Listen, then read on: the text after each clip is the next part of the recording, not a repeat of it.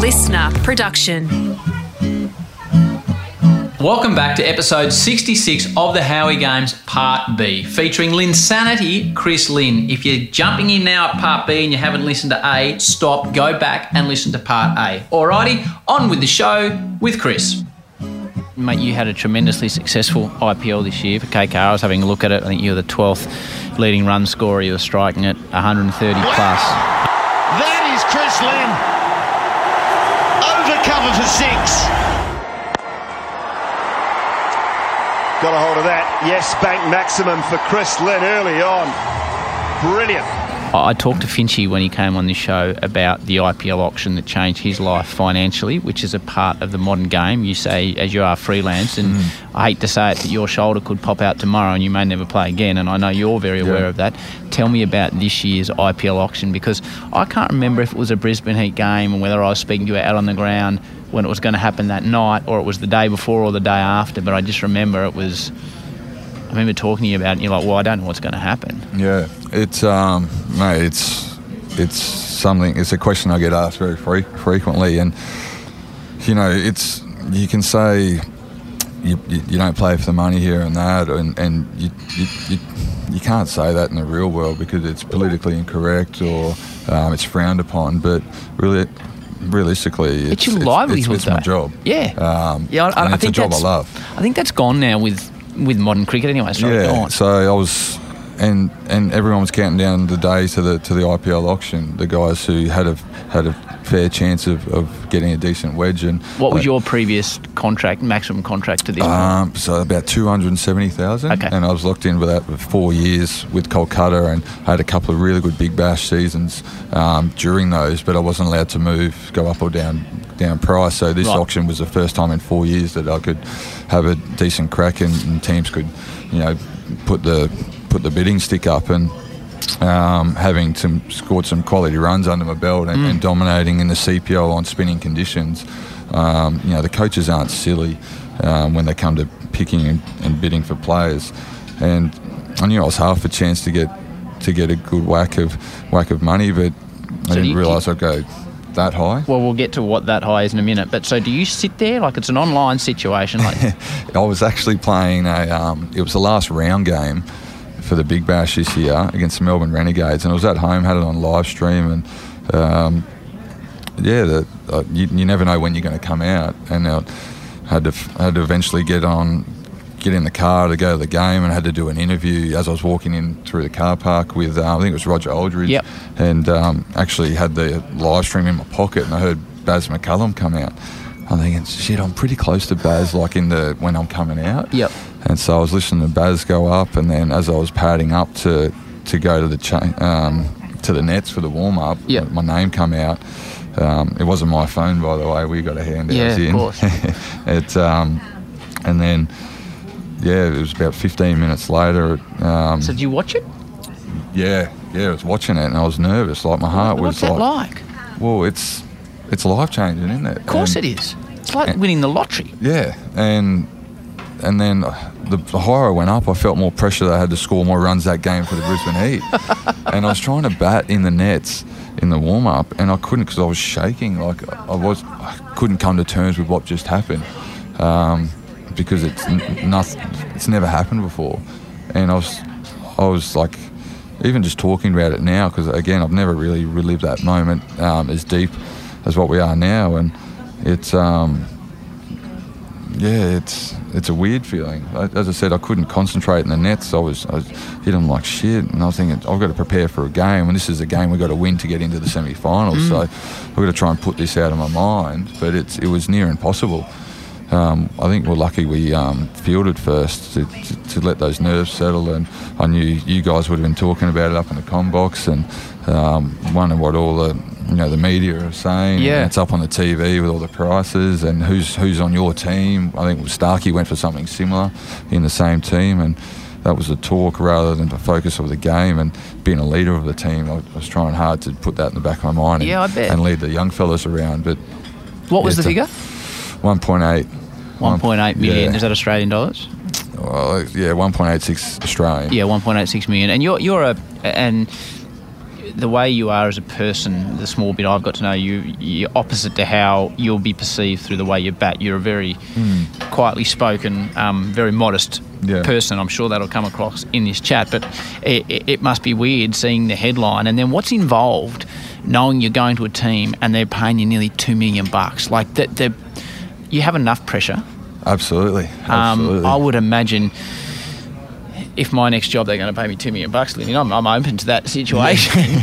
Like you get there, and do you think I need to do something different?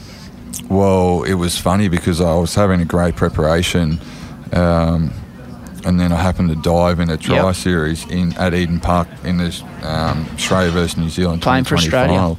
And I was actually compensating the shoulder I just had a recon on, and I was coming good, and then I popped my right one out.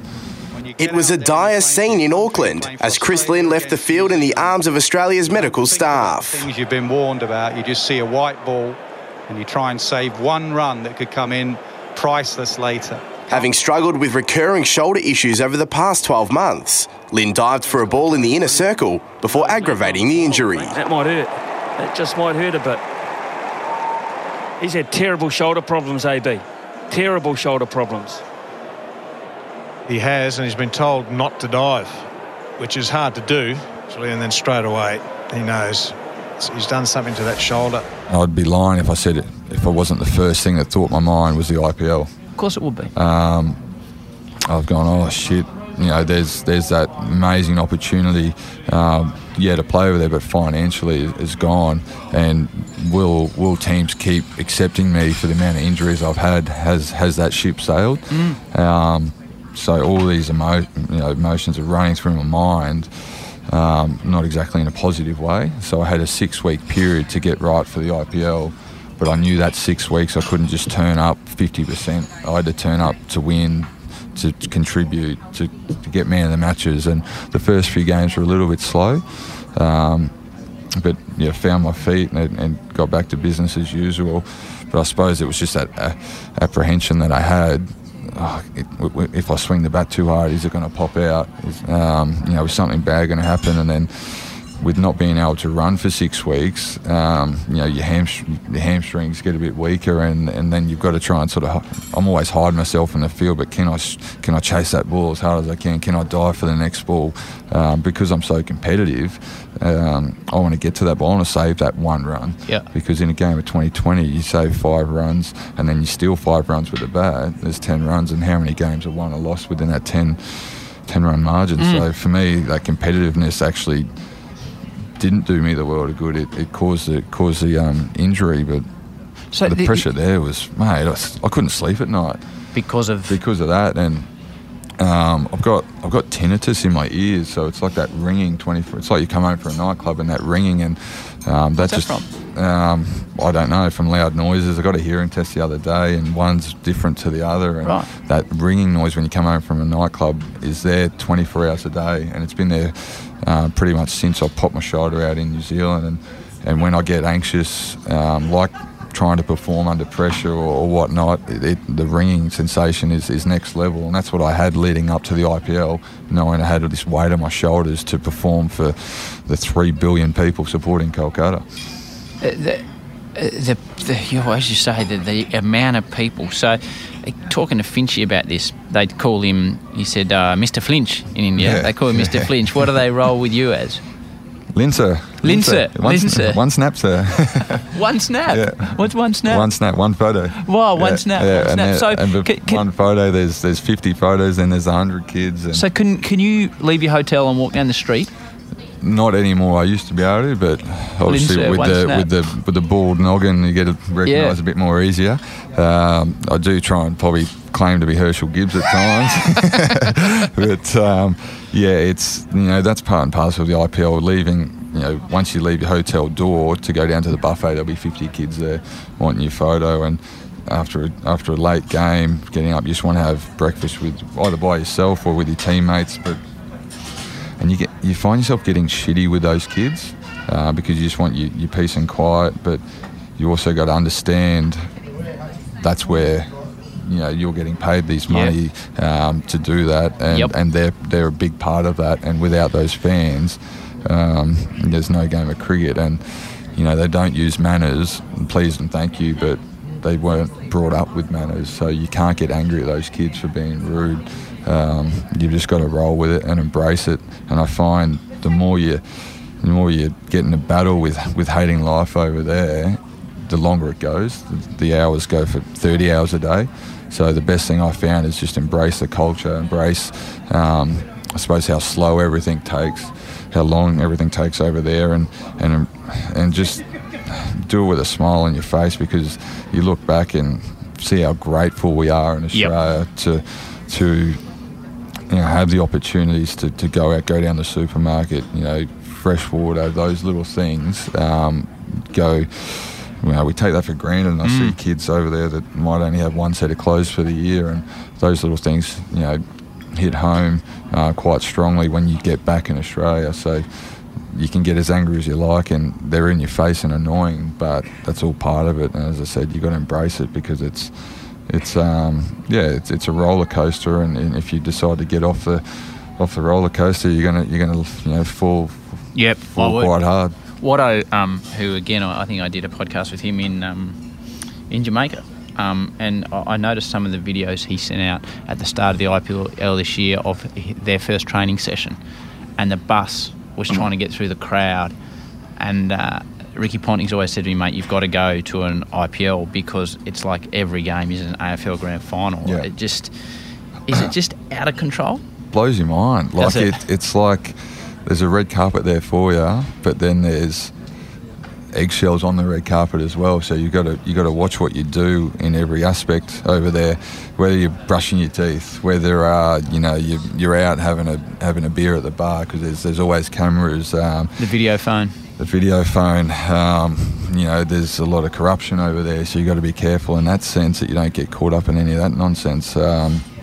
It's just, as you said, you got to be there to experience it. And I've said to people, you got to go to India just for a week or two during the IPL to understand what we go through as players, and it's not all the bells and whistles that you see on TV.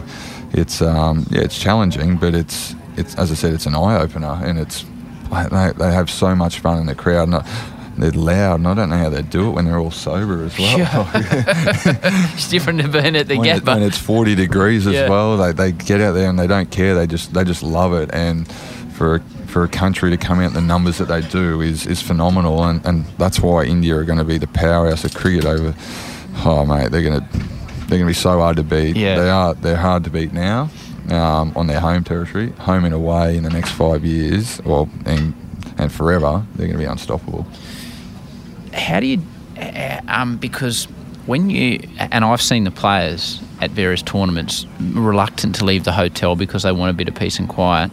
So you're locked into the hotel lifestyle. You've just been paid $2 million and you've gone out and got out first ball. You get home that night. How do you deal with that? It's hard. It's hard to deal with. I feel like I owe something to the team. Which is why I don't like laying in bed, because it's not exactly an apartment. It's a small hotel room. It might have one chair and your TV and your bed, so you're basically laying in bed. And we all know if you lay in bed all day, you actually get sore. Like you get a sore back. So I love getting out. The West Indians managed to pull it off. Yeah, they're night owls. They can sleep. They're up and about over night time. So Sonny or Noreen, Andre Russell, they won't go to bed till 5 a.m. every night. Right. And then they'll sleep all day, and that's their routine. They stay on the Caribbean time. Yeah. But yeah, going back to the performance side of things, I feel like I owe something to the team. And tell you what, you don't want to check social media after getting the dark. It's brutal. Yeah, very brutal. And they push the limit, they push the boundaries, and they test your strength of character. That's for sure. And I guess someone like Glenn Maxwell, for example, sometimes struggles to bite his tongue. Whereas I just don't even look at it, whether I've had a good or bad day. I just try and be consistent with everything. And I guess when I cross that, when I walk out to the middle, I don't show much emotion, because I like to be consistent in whether I've had a good or bad day, I'll be consistent in my emotion. And, the public don't know that. But yeah, you go out there, you get a dark, you're sitting in your hotel bed, and it's all well and good to say you're still getting paid $2 million, but to me it's got to be a two-way street. I don't like take. Yep. To me, I've got to give back. And if I'm not scoring runs, how can I help the team? How can I help the kids face a short ball? How can I help around the group and keep them in good spirits? Because as I said, it's got to be a two-way street in my books, and whether that's on-field, off-field, I always believe, what goes around comes around. The money, I can't imagine what it's like when it goes in your account. Have you bought anything fancy with the money? I think we both know the answer to this question. Yeah, I bought a fancy car. What fancy type? car, Lamborghini Huracan. Where do you buy a Lamborghini Huracan from? You just don't go to the local used car salesman. There is a Lamborghini store in Brisbane, believe it or not, in the Sunshine State. So do you research or do you just walk in the door? Well, with that plenty of downtime in India, that's where I was looking at it. Right. And I did it just because, I feel like I've got a lot of things in place that I'm happy about in terms of like mortgage and whatnot, and feel like I got it just because it's my character. I love cars. I've always loved cars. It's always been my dream car, and I felt it was a perfect opportunity to tick off that dream. And my personality is 0 or 100, and you probably see that in my batting style. And in anything in life, it's go hard or go home, and it fits my character. And I don't necessarily like the show pony side of things, but I just enjoy going fast. What's a Lamborghini like that like to drive? Awesome. Is it? If I'm feeling a bit down, I'll jump in it, and I get excited, I get happy again. It picks me up, and at times I think it's a sense of reward. Yep. I get that. And I mean that in the most humble way possible, because you do work your ass off to tick off your dreams. Not everyone has the same dreams and goals, but it's something that I thoroughly enjoy. As I said, I love cars. So, what colour is it? It's a dark silver. Right. Got the wheels painted black. I love it. Like, I'm really into the finer details of it. And does it have a personalised number plate? It does. Are you prepared to tell me what that personalised number plate is? That is up to you, Christopher. Yeah, I'm happy to say it. It's Boucher. Right. Bucheur. Bucheur. Which means? Which means it's French for slogger.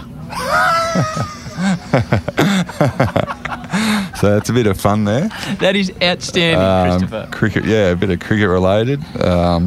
Just a bit of fun. Like, I've never taken anything too seriously. No. And always just have a laugh and get a similar response to what you just did then. So I mean, people, I'm going to have critics out there saying, cricketers get paid too much here and there or whatnot, but it's something that as I said, I thoroughly have loved growing up, and I don't regret it by any means, because it puts a smile on my face, and it's an investment in memories. Back to Chris in a moment. Last episode featured absolute superstar, a lady that has played for the Matildas, scored a goal in the World Cup and dominated the Cricket World Cup. Her name is Elise Perry, and not only can she do all those things well, she's unbelievable at parking buses. If one of your cricket teams is in a bus, minibus, and parking is tight, someone told me this. Yep. They go to E. Perry. This, Howie, is the one thing I'm not modest about. Right. Finally. I love parking cars. Love it. Right. And the crappier car, the better, and also manual. If it's manual and you've got to reverse park with no cameras, no beeps, nothing, I'm your girl. You can check out the entire back catalogue, including that episode with Elise Perry, right now. Check it out. Okay, back to Chris Lynn. Linny, you said something to me at the CPL a couple of years ago, and we didn't get to explore at the time. You just been picked for an Australia A squad, I reckon. You're in the Caribbean, and you explained to me the flight you had to go back to get home, and I was like, mate, congratulations, it's an opportunity. And, it could lead to playing Test cricket for Australia and stuff. And I'll be honest with you, mate, you didn't seem that enthused about it. And you said something to me, and I spoke to Aaron about this, and it's a very personal thing, so you can answer as you please, but I don't remember the exact gist of what you said, but you said to me after Philip Hughes passed away, things had changed a little bit in your mind?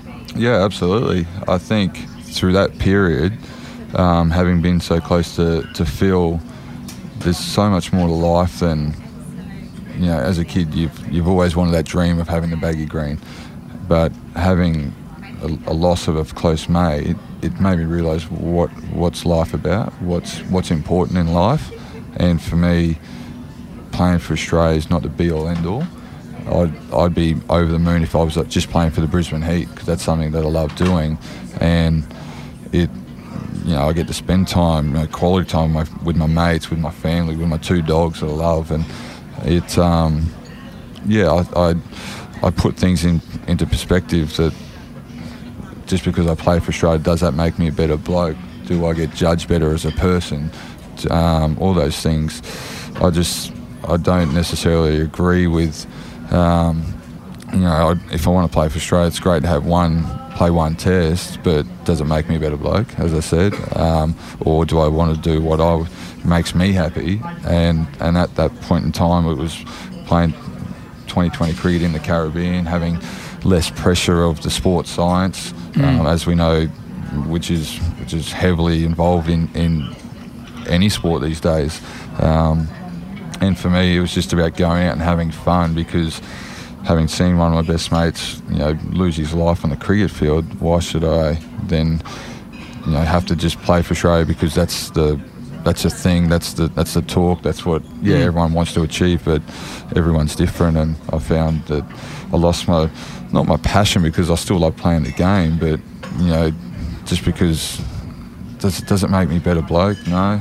I just want to do what I want to do, because what's life about? Like, not just cricket. And Buff's always said that in his coaching career. Like, if you get a duck, mate, get on with it. There's always been worse things in life happening. People are dying every day of other shit. There's way more bigger things to worry about. And just because if Chris Lynn doesn't play Test cricket, it's you've had a shit career. Like, it's, to me, that's so minimum of what life is about.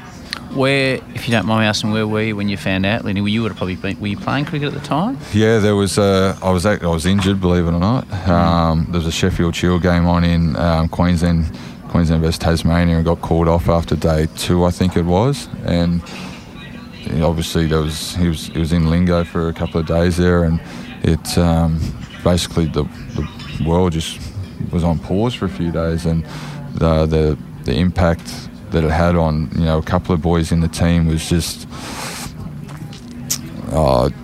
you can't explain that feeling of having one of your best mates get hit like that, and my thoughts were going out to Shawnee Abbott, because he's obviously just as tight with Phil, and it was shit, mate. I absolutely hated it. It wasn't real. It took at that point in time, I actually went through a breakup with a missus, and my parents were fighting and all that. So I actually wanted to get as far away from cricket as possible, and actually took a bit of time off not long after to get away from cricket and really do what I wanted to do to make me smile again. And yeah, every year, when the anniversary comes up, it's a shit period, and you cry, you let out the tears, and it's something that will never go away. It's something that motivates me to go out and do what I want to do, rather than being told how to play.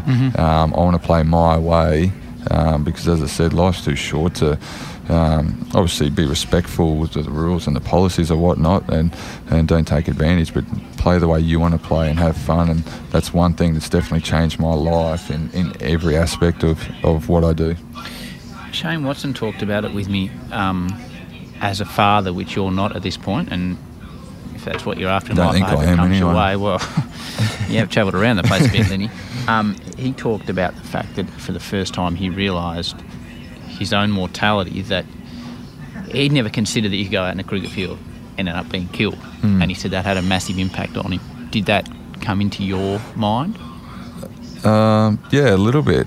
But what annoyed me the most is, I suppose, how it was handled at times as well. Like, you know, I don't know what it's called, but when they go to the court hearings and Doug Bollinger's got to go in and the sledging and the banter of, we're going to take his head off today. Yep. And it's all, we as cricketers know that's, you don't mean that deep down. And to me, when they're going to court and the headlines are coming out that he purposely tried to kill Phil is a load of shit. Yeah.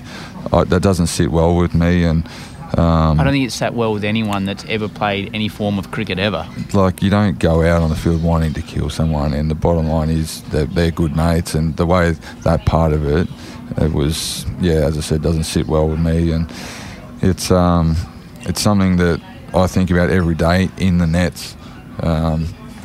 You know, in a game, it's less likely to happen, but how many net sessions are out there where balls are flying around? Especially when you're batting. And I'm not just talking about domestic level or international level, I'm talking club level, where it's ricocheting off metal poles, blokes are walking back to their mark with their backs turned. There's going to be another serious injury around the corner before something happens where it...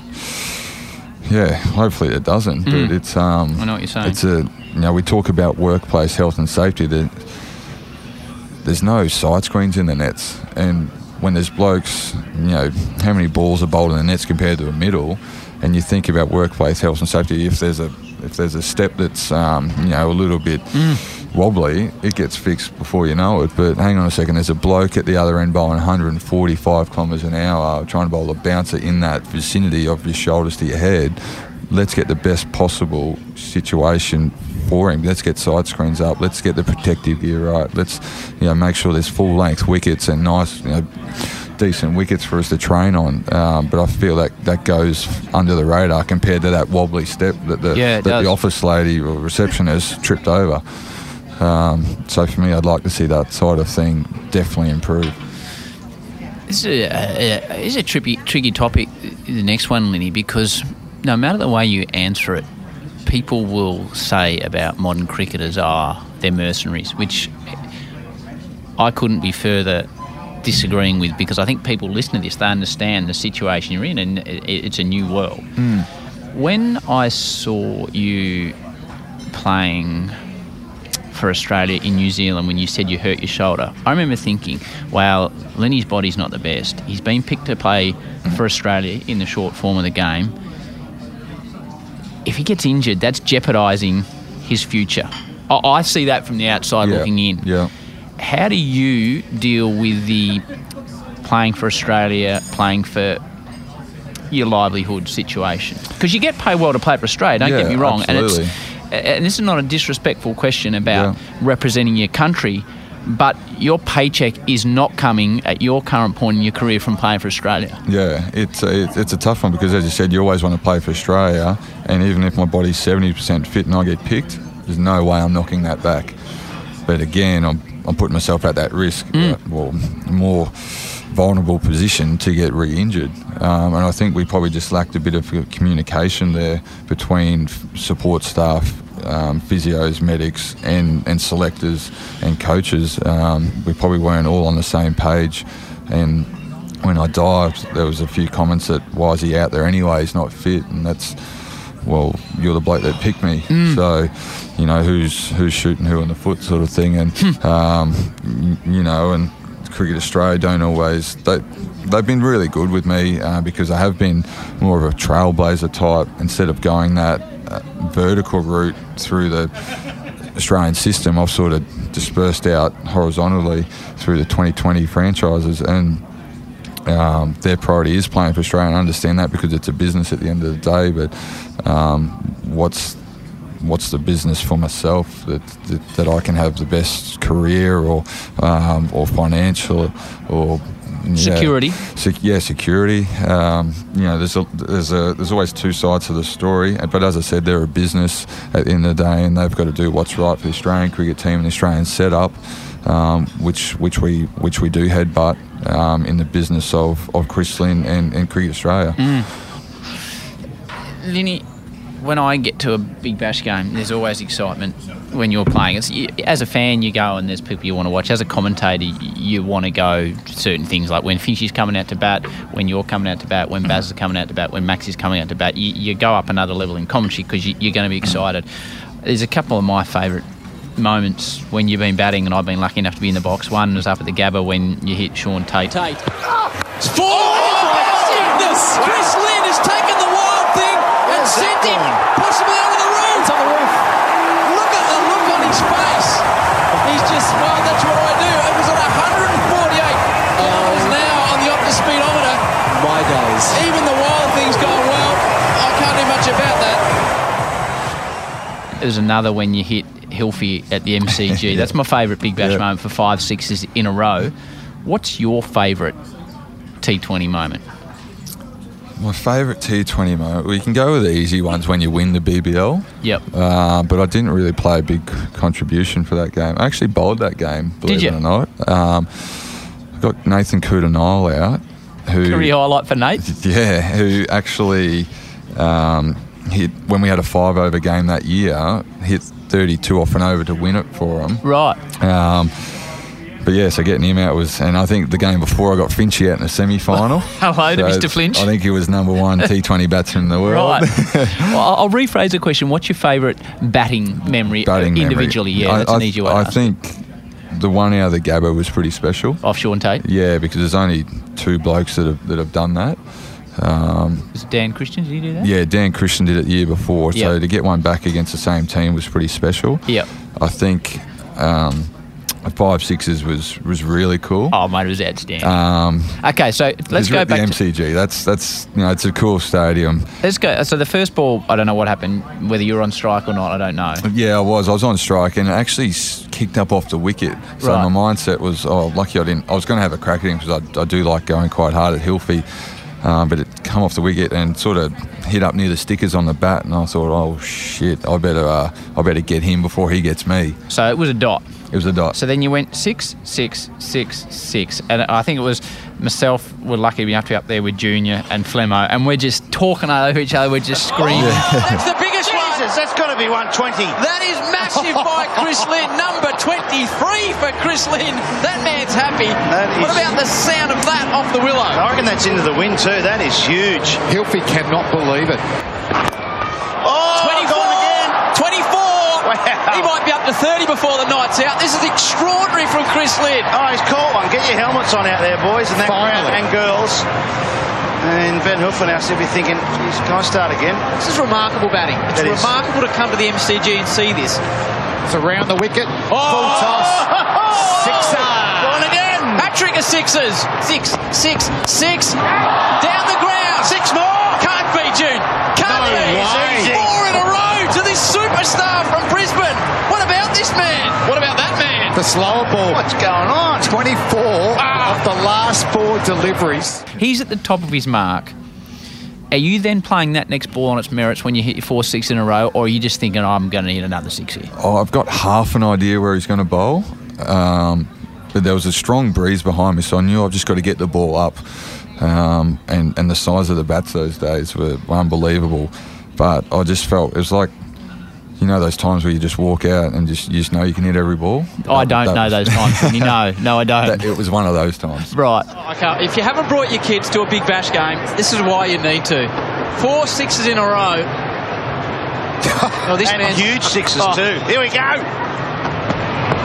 He's gone straight down the ground. It's a low. It's flat. It is. Again. I think it is. That's 5 on the 6-4. trot. Chris Lynn has hit 5 6s in a row at the MCG. Mark Orr's giggling. 50 That's his 50 off 19 deliveries. 53 off 19 balls, striking at 278.9, Junior. Have you ever seen anything like it? No. 7 6s, Jim. Not for a long time. Because I think the last 6 only went just above head height, and I just felt, I think I hit 50 off about 19 balls that night and blocked the first sort of 6 balls. It was, it's just, you've got to send the ball, mate. You're out there to entertain, and it was freezing cold. That's right, because I played golf played 2 rounds of golf the 2 days prior. Dan Vittori's very good like that, and it was 40 degrees, 41 degrees, and we had to walk the course both days. So I was pretty shitty with that because we got to the game, and it was 15 degrees, and I was batting with Lendl Simmons at the time, and he's calling for inners. He didn't even own a set of inners in his kit bag, so Jason Flores is bringing out a random set of inners, and we were already knocked out of the semis. We needed to win in like 9.3 overs, so we had a crack at that, and there wasn't much emotion involved because the team didn't do well that year. So I thought, why not? Let's try and entertain, and I think that's probably why I got a strong following in Melbourne, and because I like trying to smack the ball, and it's very, I suppose, rewarding and pleasing that I've got an audience away from Brisbane. And people are coming to watch the Brisbane Heat because of guys like myself and Baz, and it's a great feeling, and I hope that momentum continues. Yeah. It's and I can tell you, mate, because I see the ratings every day, and when you and Baz are batting, it rates as high as any game. You blokes have got and he's been on this show, and everyone that's listened to his episodes is like, wow, I wish I was captained by that bloke. Everyone that's ever played cricket is, I wish I was captained by Brendan McCullum. You guys have got a unique relationship that you both like to hit big, you both like a beer, and you both like a punt. That's the 3 ingredients of the Bash Brothers. It is. That is the ingredients of the Bash Brothers. And we don't take it too seriously. We might be under a pressure shit situation. I'll be at mid-off, he'll be at mid-on, the bowler's in between. He goes, what do you reckon? I thought, shit, I don't know. And paper, scissors, rock. Yorker or slowable. Right. And that's basically how we work. And we like bluffing. So we might have a slip in, we might have a short leg in, and bowl a slowable outside off. Those type of things are all part and parcel of having fun and taking the game on. And in 2020 cricket, it's a bit like poker. You've got to play your cards right, and a bit of cat and mouse going on. And I think we just suit each other so well in that way. And basically, when we're batting, we're just trying to stay on strike. There's not too many singles involved, and it's good viewing at the other end, watching him smack them, and it's nice to return serve at the other end, and it's all about entertaining the Big Bash, and as I said earlier, we love doing it, and we celebrate each other's and our own success, which is probably the most important thing. You talked about at the start that you hope you've got another sort of 7 or 8 years of cricket ahead. When it's done, the last time you walk off from batting and people reflect and say Chris Lynn was, what would you like them to say? Team man. I'd love to be just known as a team man, because I think that's why I play the game, is obviously to smack the ball around, but it's not all about you. As I just mentioned, enjoy each other's success, your teammates' success.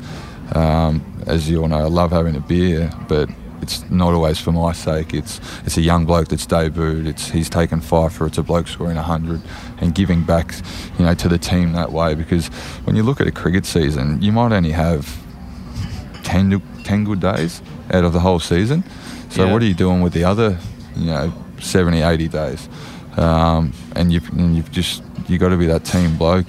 Otherwise, you fall out of favour very quickly, or when things aren't going your way, you've got to try and find ways to grab momentum back. And if you're selfish, tell you what, you get found out very quickly. You can pick, and you've played against and with every international cricketer in the world now. You can pick one batsman, right? We're starting a new comp, and Chris Lynn's team is called what was your number plate? Bashir. Okay, so it's the Bashir Battlers playing out of Toowoomba.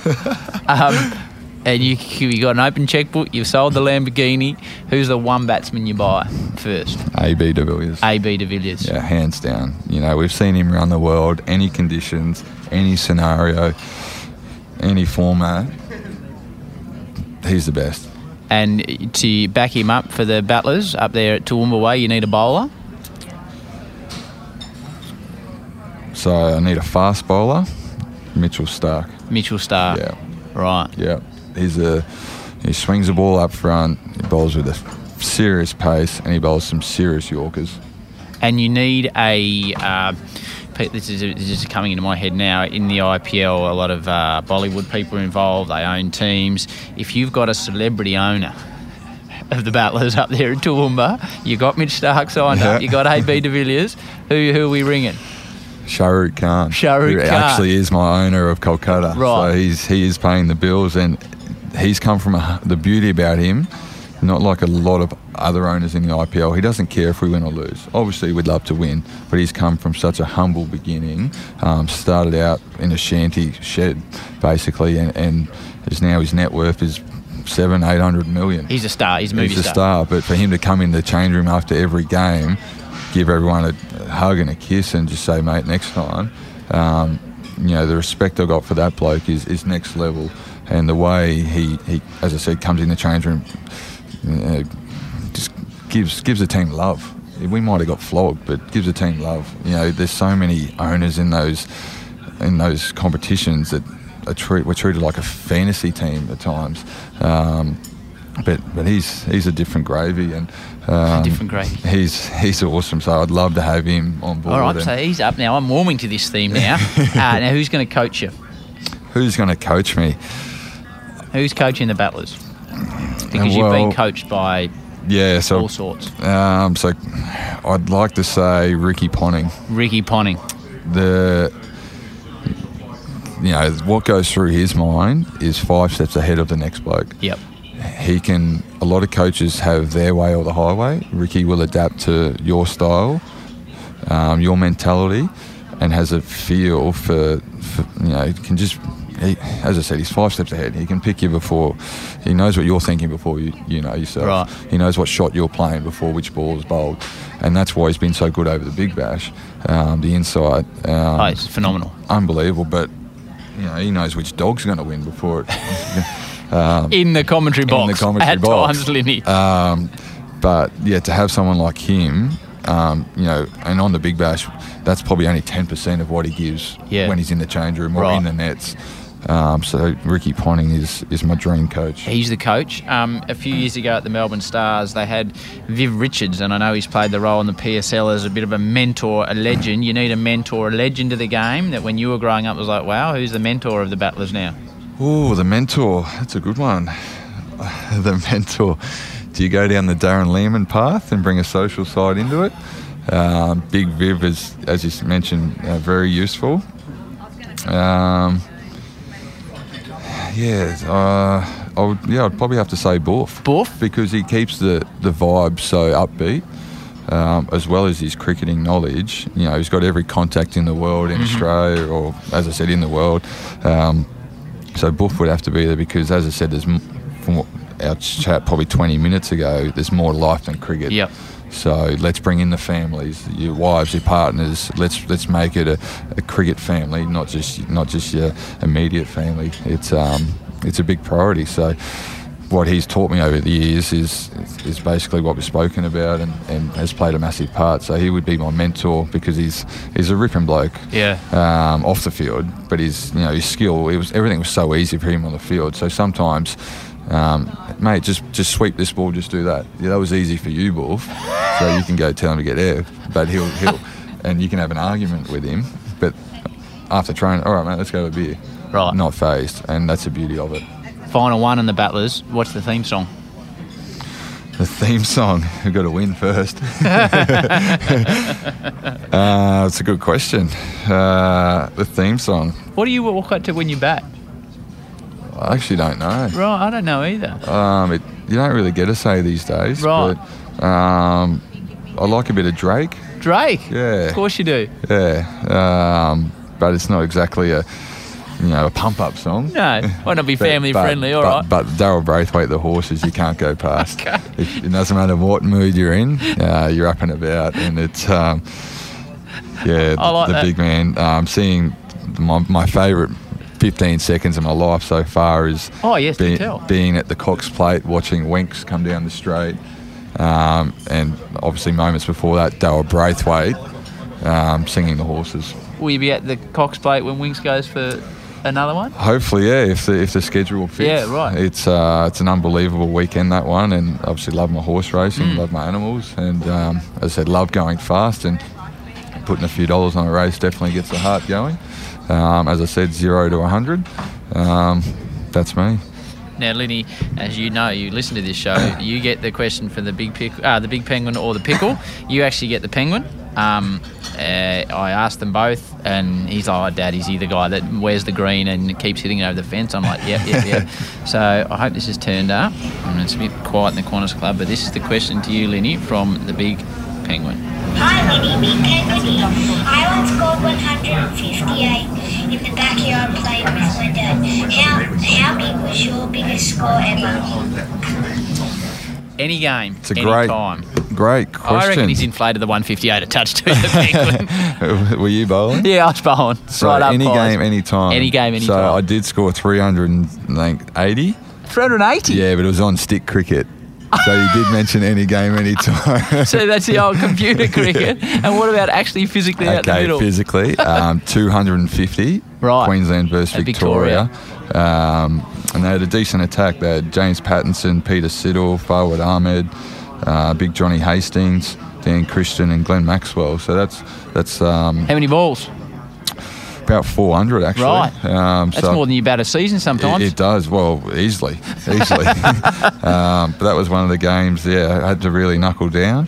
But yeah, that was probably I've never been so sore after a game of cricket. I've never cramped up when I've been asleep, but the feet, the calves, the hamstrings, everything went. But highest score, and it's something I'm very proud of, that one, because I haven't played too many Shield games post that game. Linny, you know that I'm a massive fan. As I said, I look forward to hopefully commentating many years of you to come, because that means you're still playing. It means I've still got a job, which is good for us both, Linny. But mate, I really appreciate the insight into what the life of a modern cricketer is. It's a different one. Yeah, it is, and it's very much appreciated coming on the Howie games. It's something I've been looking forward to. I didn't prepare because I didn't know what you're going to ask. That makes two of us. But it's been a pleasure, and look, as I said, I don't take life too seriously. I love having fun, love looking after my mates, my family, and if I get to play for Australia for the next 7 years, that's great. If not, I'm having a great journey along the way, and that's what's important to me. Good on you, Linny. Well done. Thank you, mate. Thanks to Chris for his absolute honesty. Yeah, the kid's a star, an absolute star. You can check out his website that we discussed on the show, www.playbook.coach. That's www.playbook.coach. It is a ripper for kids who are looking for a coach, a mentor, a few tips, or just a bit of inspiration. Until next time, take it easy. Peace and love. And we can do it if we try. If we try. If we try.